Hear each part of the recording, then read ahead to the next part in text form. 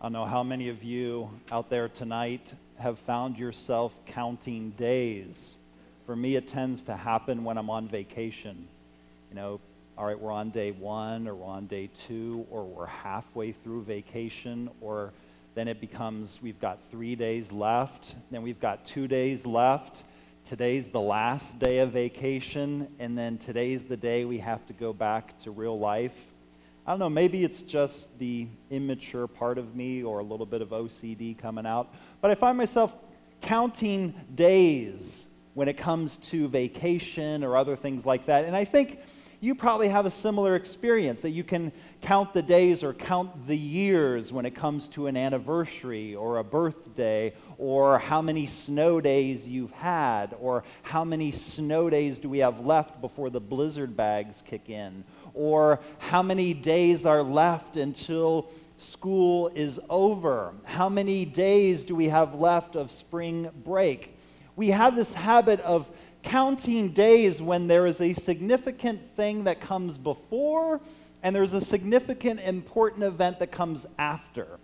Right? The before is I'm in school, and the after is it's the end of vacation, I'm going to have to go back to school. So we count those days in between events. If I were to ask you tonight, how many days ago did you last eat broccoli or carrots?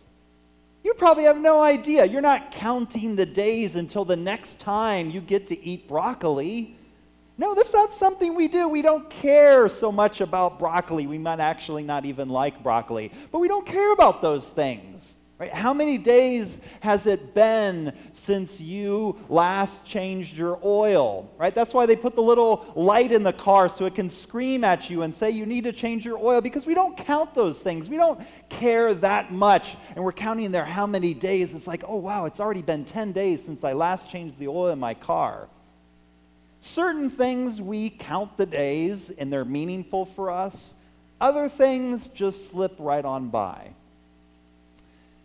Tonight in our gospel, unfortunately, whoever put together the book that I read from left a few words out of the beginning of tonight's gospel. And I don't know, they were trying to be, literary, maybe making it a little more smoother, easier to read, less harder to understand. But unfortunately, I think they left out a piece that's important in understanding tonight's gospel. What you heard was Jesus took Peter, James, and John up on a mountain, and then he was transfigured before them. His clothes became dazzling white, etc., etc. But tonight's gospel passage, actually, if you open up your Bible and you go to the passage that we read tonight from Mark's gospel, it does not begin with Jesus took Peter, James, and John and went up on the mountain. It begins with 6 days later, Jesus took Peter, James, and John and went up on the mountain. 6 days later. 6 days after what? What do we care? It's the transfiguration. That's the important thing. And Jesus, he became dazzling white, and it's this amazing experience.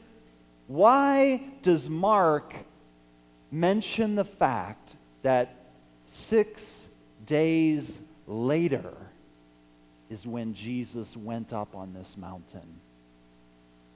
Key to understanding it, there are many interpretations out there, but I want to offer one for you tonight, which I think you'll find meaningful. Mark was Peter's secretary in Rome. How many of you are really good at speaking Latin? Not too many. Okay, so you can identify with Peter. He wasn't all that great either.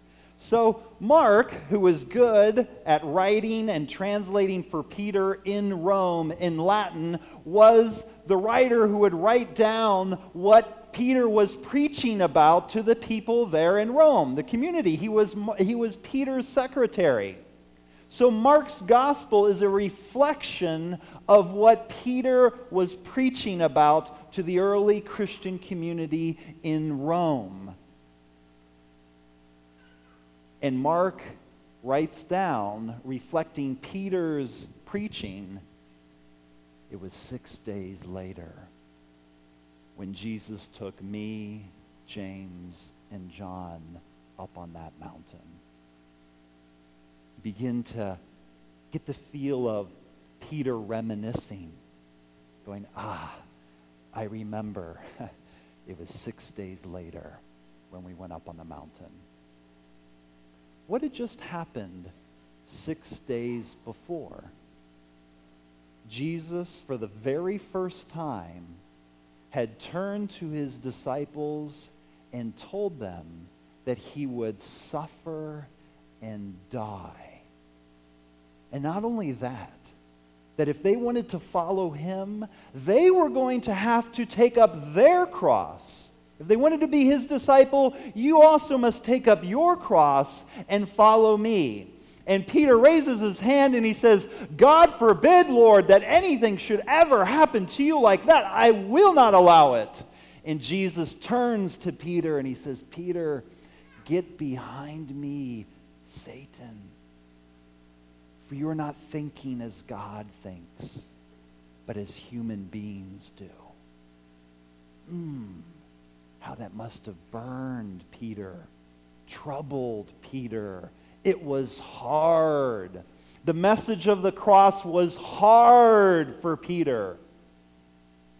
They weren't just like, we read the Bible today and it's like, whoever wants to follow me must take up his cross and follow me. And we're like, oh yeah, whatever. Peter, he heard these words. He was troubled. He didn't understand. He's like, you're the Messiah. What do you mean you're going to die? You're going to suffer and die? I don't understand it. Lord, no. And then the Lord turns to him and he says, get behind me. Stop being an obstacle to me.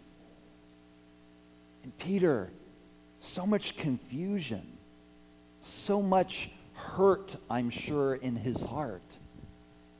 Thinking inside, Lord, but I said those things because I love you. I don't want you to have to carry the cross, but yet you reprimand me. What is this? I don't understand. And it was 6 long days. Day after day after day after day after day after day, until Jesus finally said, come up on the mountain with me.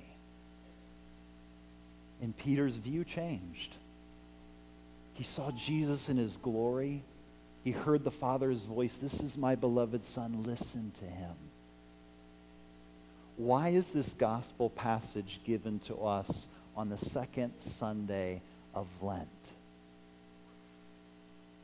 Given to us because we during Lent are supposed to be imitating Jesus Christ. The 40 days that Jesus Christ spent in the desert preparing for his passion, death, and resurrection, facing temptations, that we, probably like the apostles, are also confronted with our crosses. As we stop, as we reflect, as we think about things that I need to change in my life, I am sure every single person sitting in this church tonight, there has been some cross that has probably come to your mind, some cross that you're carrying, some cross that it's hard for you to understand. And you're thinking, Lord, why?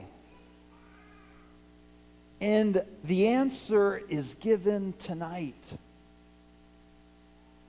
The answer is listen to him.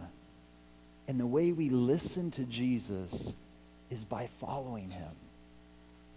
If Peter had left Jesus at the first prediction of his passion and death 6 days prior, he never would have experienced the transfiguration. If Peter, being faced with the cross, had left Jesus and stopped following Jesus by faith, he would not have experienced the transfiguration.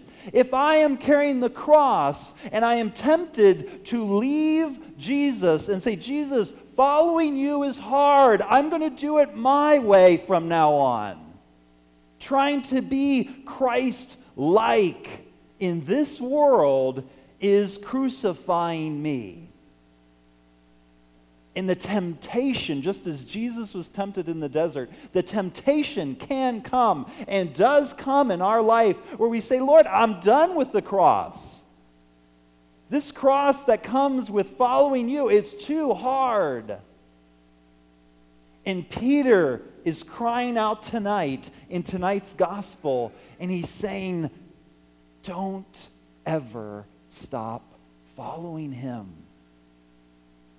Because he's saying, 6 days later, we went up on the mountain. 6 days. Tonight, ask yourself, which day are you on? The first day after having received the cross? Maybe it's the second day. Maybe it's the third. Maybe you feel like it's already been an eternity. But that 6th day will come. Jesus will invite you up on the mountain, and he will say, see, I am God, and I'm in control.